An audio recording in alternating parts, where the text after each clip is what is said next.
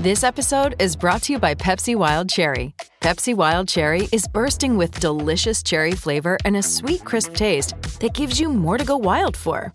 Getting wild may look different these days, but whether it's opting for a solo Friday binge watch or a big night out, everyone can indulge in their wild side with Pepsi Wild Cherry. Also available in Zero Sugar. So grab a Pepsi Wild Cherry and get wild.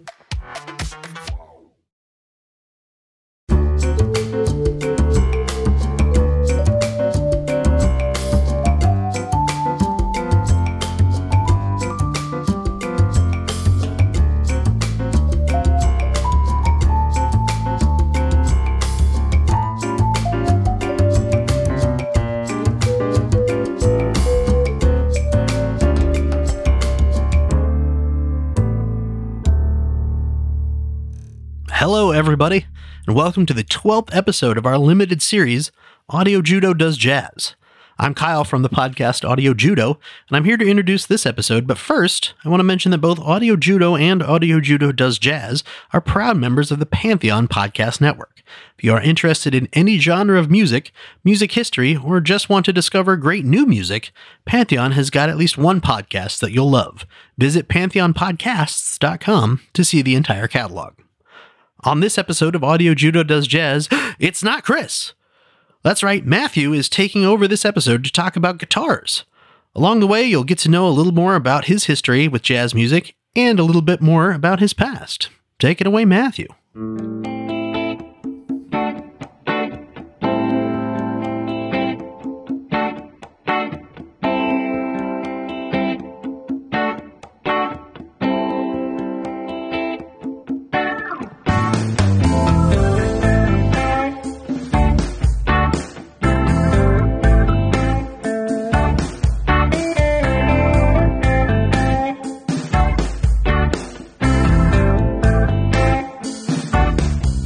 The guitar for me is a translation device. It's not a goal, and in some ways, jazz isn't a destination for me. For me, jazz is a vehicle that takes you to the true destination, a musical one that describes all kinds of stuff about the human condition and the way music works. Pat Metheny.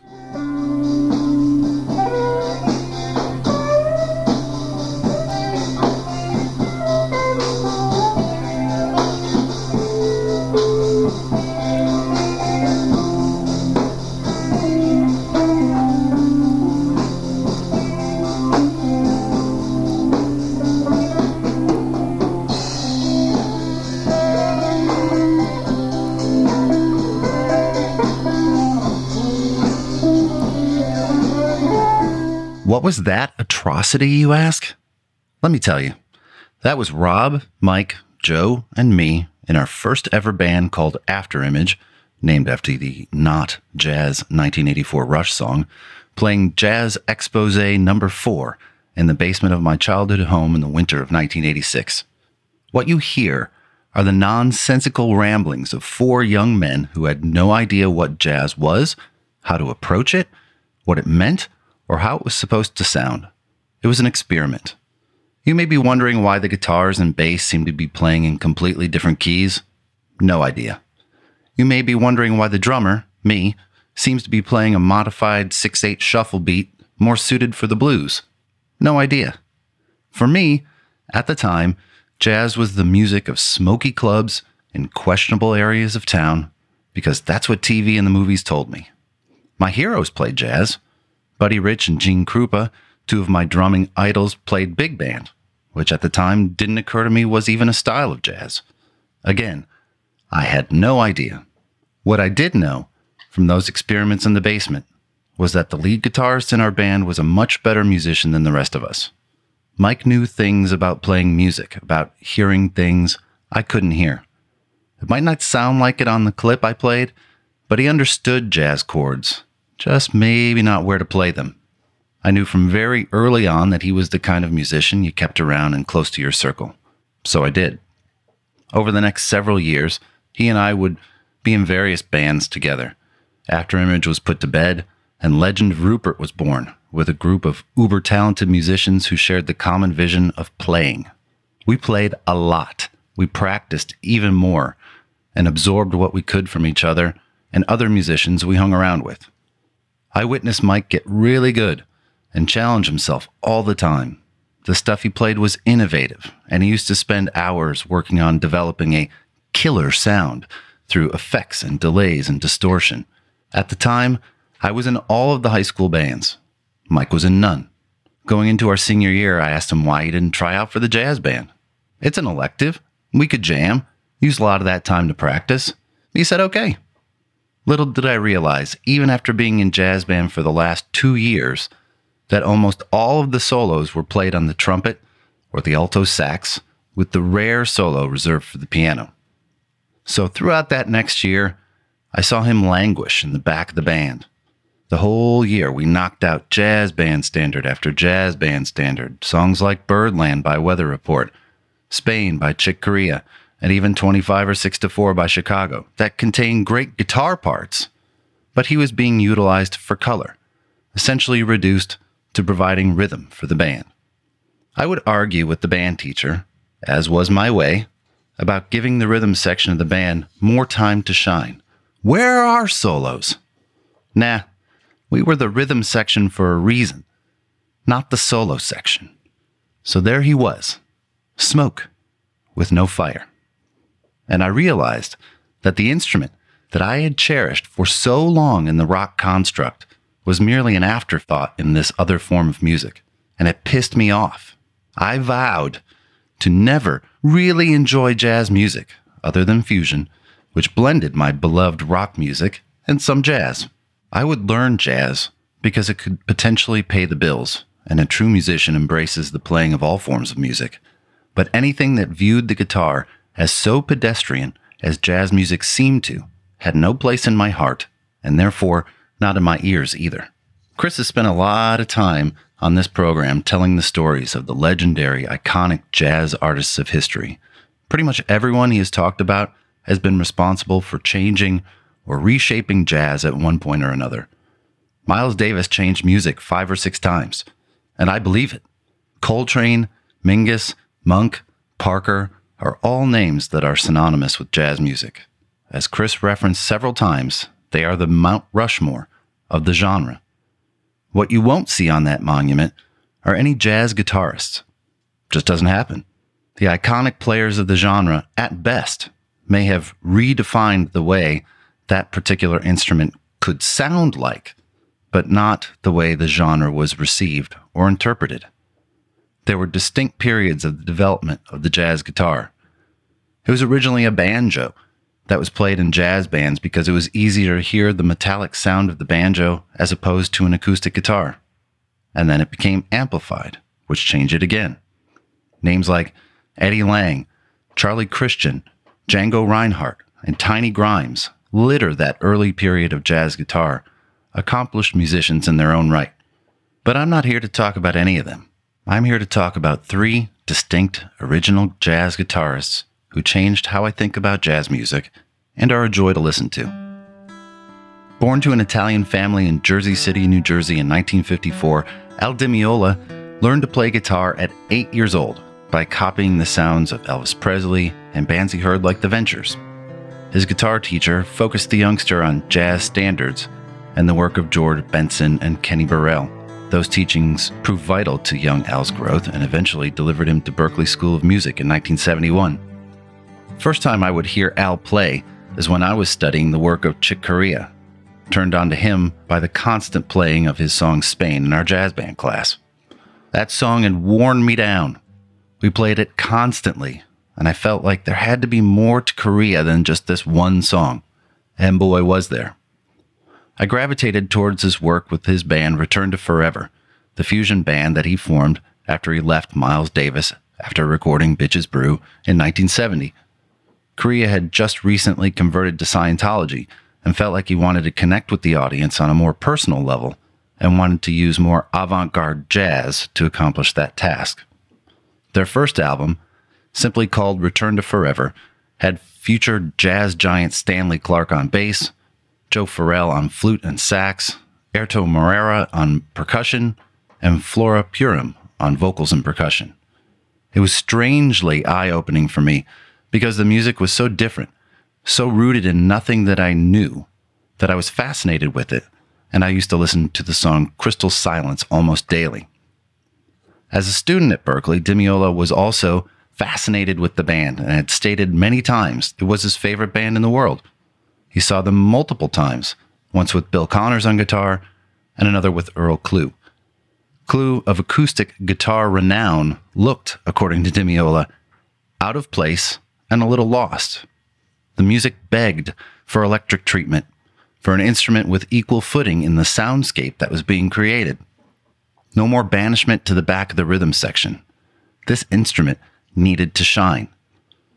So after seeing them at school, he went back to Jersey, told one of his friends that, quote, "I wish I had a chance to play with that band.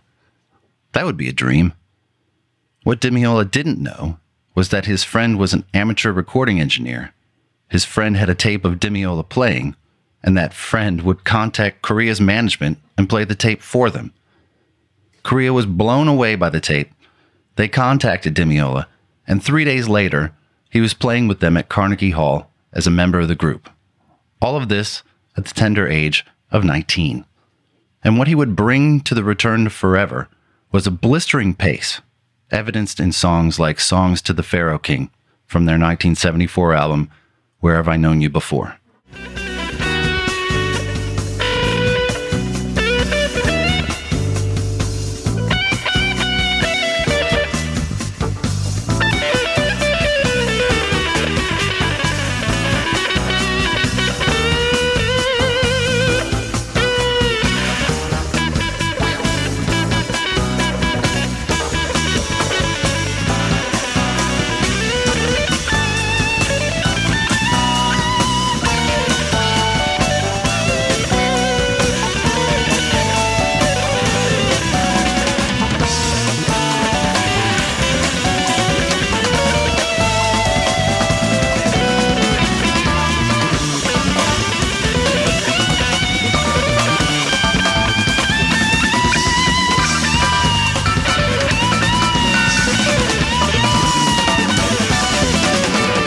So by now, if you're a loyal listener of Chris's, you know that he and I have differing tastes when it comes to the world of jazz. My experience, my preference, is for jazz that is rooted in rock, even more specifically progressive rock. While I appreciate and love the classics and the legends, my heart takes me back here to the other bands. Bands like Spyro Gyra, like Brand X, like Mahavishnu Orchestra. And I'm here to tell you, it's okay not to love it all. It's okay to develop without listening to the Mount Rushmore artists, as long as you're finding joy in it. Doesn't have to be hard to listen to. Okay, back to DiMeola. As was Korea's way, he encouraged the artists that played in Return to Forever to write songs for the band. That made them all better artists, and Korea may have been the only person on the planet that had you sign a contract to join the band, and also sign a contract that enabled each member the ability to record solo albums while they were still in the band. That ultimately may have been the downfall of the band, because each member's own star continued to rise and caused them to pursue their own paths. But for Korea, I think that was the point.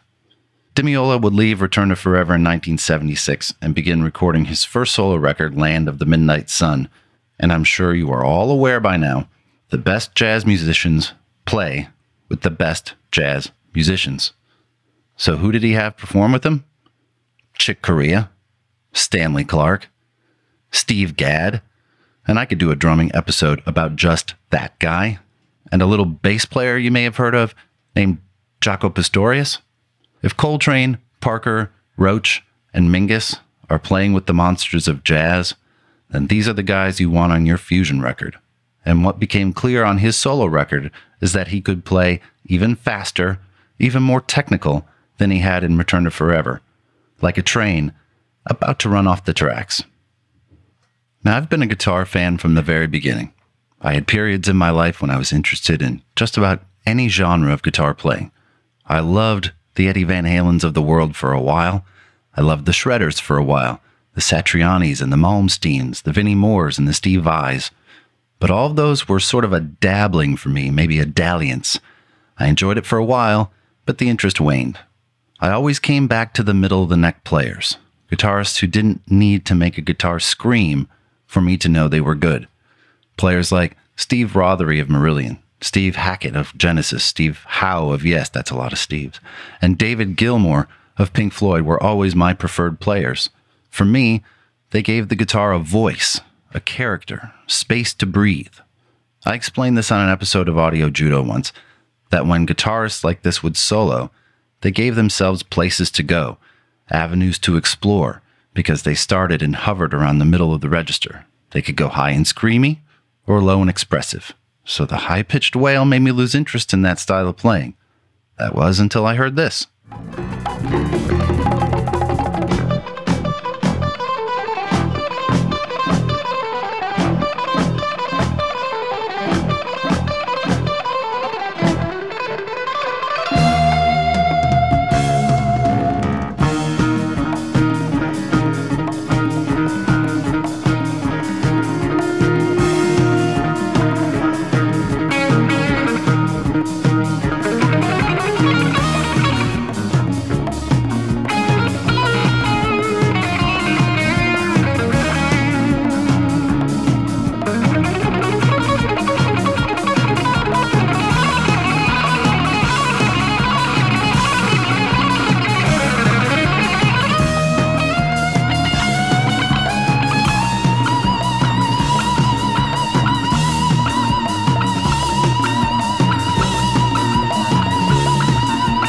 I mean, for Christ's sake, that is unbelievable and complex, beautifully brilliant.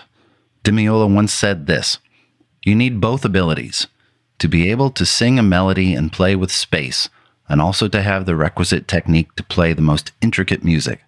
That makes you more complete, and able to play a wider variety of music.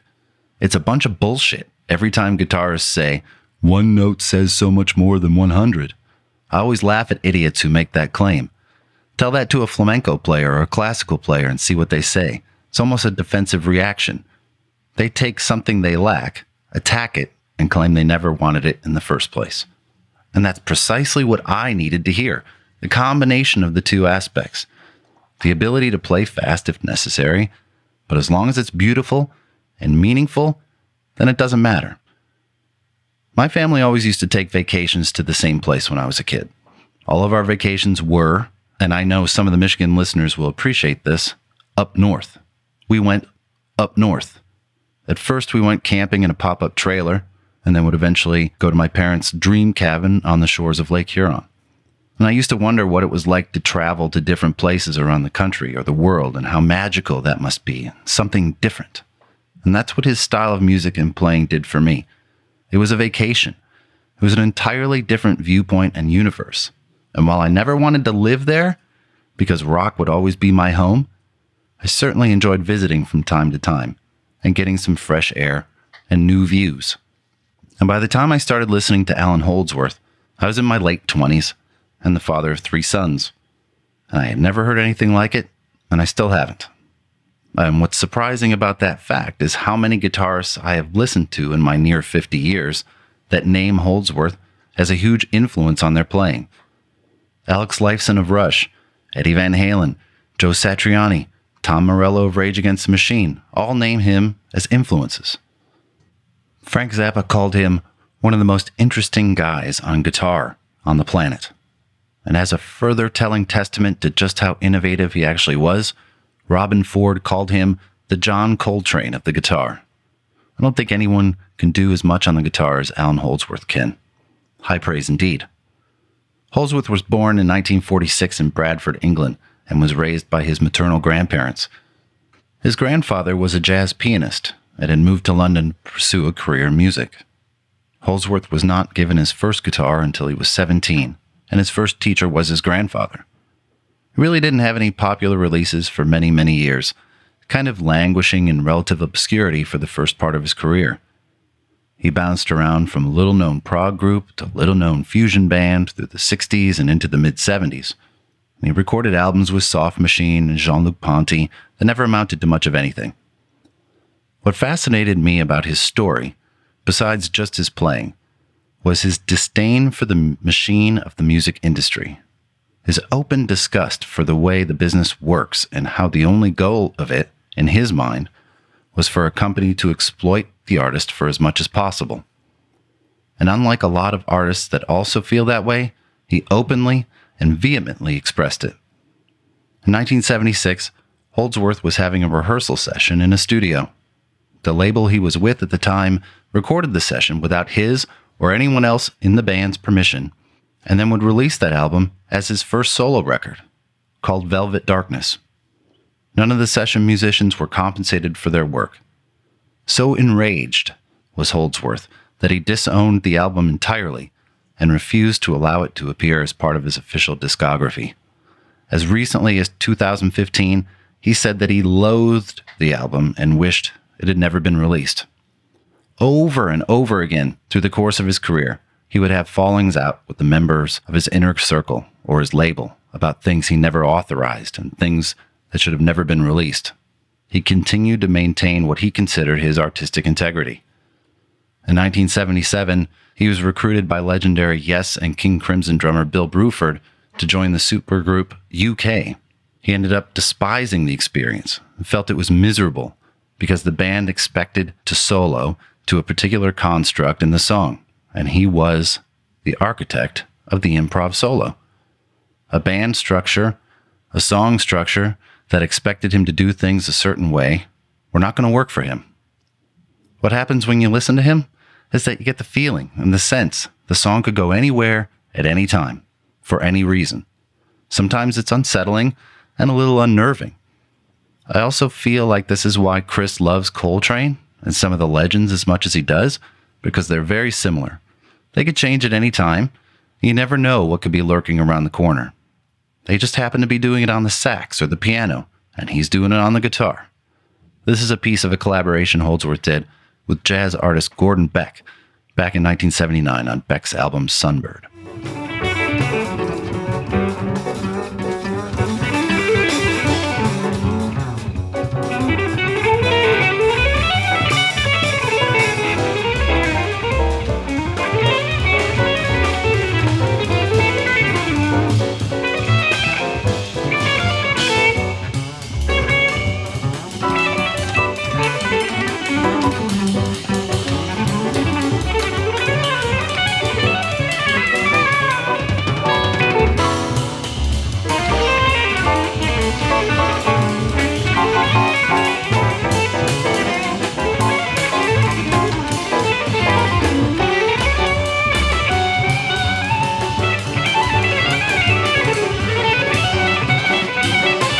In a 1980 interview with Guitar World magazine, Eddie Van Halen couldn't stop talking about Holdsworth and the influence he had on him.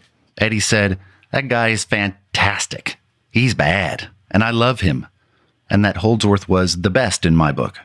Furthermore, in a 1981 interview with Guitar World, he said, "To me, Allan Holdsworth is number one. The result of the number one guitarist in the land at that time gushing about your playing influence? You get signed to Warner Brothers to record an EP with Ted Templeman, Van Halen's producer at the time. The album was called Road Games, and it featured Jack Bruce from Cream on vocals, and would receive a Grammy nomination for Best Instrumental Rock Performance in 1984. However, as was Holdsworth's way, he hated the experience and repeated creative differences with Templeman. This would start Holdsworth down a path in rock for the next couple years, but quickly ended when he discovered a new instrument, the synth axe. The synth axe was a fretted, guitar-like MIDI controller that was created in 1985 in part by Richard Branson's Virgin Music Group. It is merely a controller.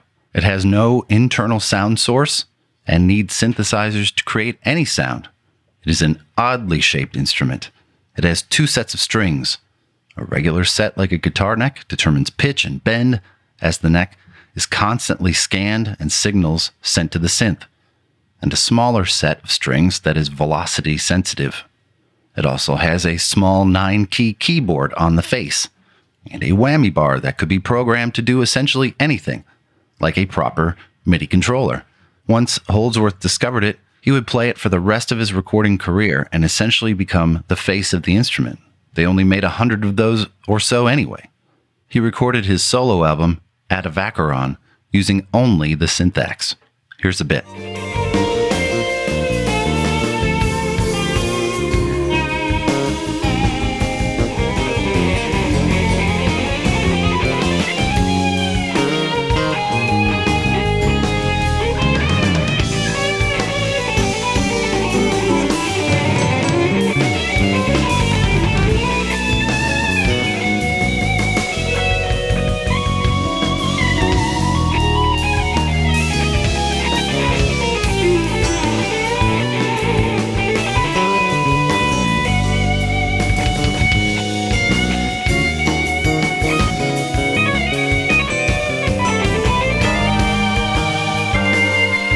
There's a strangeness to his music that I connect to. I don't listen to it often, but when I do, it's a wonderful reminder of that elusive thing called artistic integrity. He never compromised. I guess when I start to examine who I listen to across all genres, those that are my preferences, the ones that don't compromise, they don't break down to write a record that just sells to sell. Hell, if you make something you love and it sells, all the better. But if it doesn't, if you are, say, just writing a podcast to exercise the creative muscle that you have, even better. Make it because you love it, and don't be afraid to share it. You never know who else might love it or need it. My third choice of guitars is, again, not one that I listen to a lot because, frankly, I don't listen to a lot of jazz, even fusion. I chose this partly because of the innovation and uniqueness of his style and the sounds that he produced, and partly for his ability to step away from the business. Stanley Jordan was born in 1959 in Chicago, was trained on piano and switched to guitars when he was 11. He attended Princeton and played with Dizzy Gillespie and Benny Carter. The first time I ever heard of him, and most likely saw him, was in 1988 when he recorded an album with Stanley Clarke called Hideaway. I had been addicted to that record for a while because I had been addicted to the playing of Stanley Clarke, and I was curious about the interesting guitar playing I was hearing. And when I finally saw him play, I was stunned. Jordan plays his guitar just like a piano. He plays with all 10 fingers on the fretboard the whole time. It sounds so wonderfully complex and rich, and I was captivated by his sounds. In 1985, Bruce Lundvall became the president of the influential Blue Note Records, and Jordan was the first new artist that he signed. That same year, they released Magic Touch by Jordan. That album would get to number 1 on the Billboard Jazz chart and stay there for the next 51 weeks. A record. And this is what it sounds like.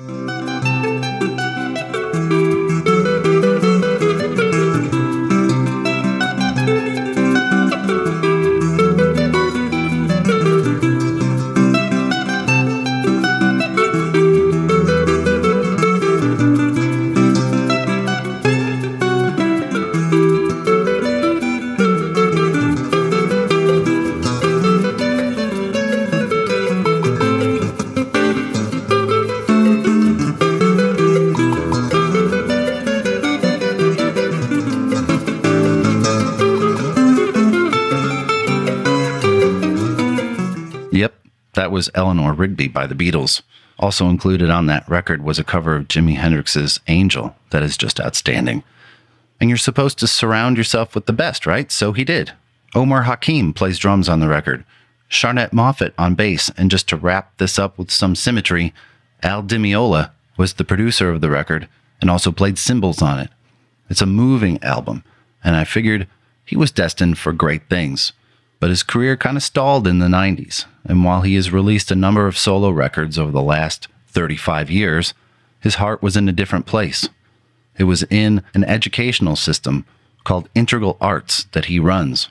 It works at balancing the heart, the mind, and aims to use music as therapy.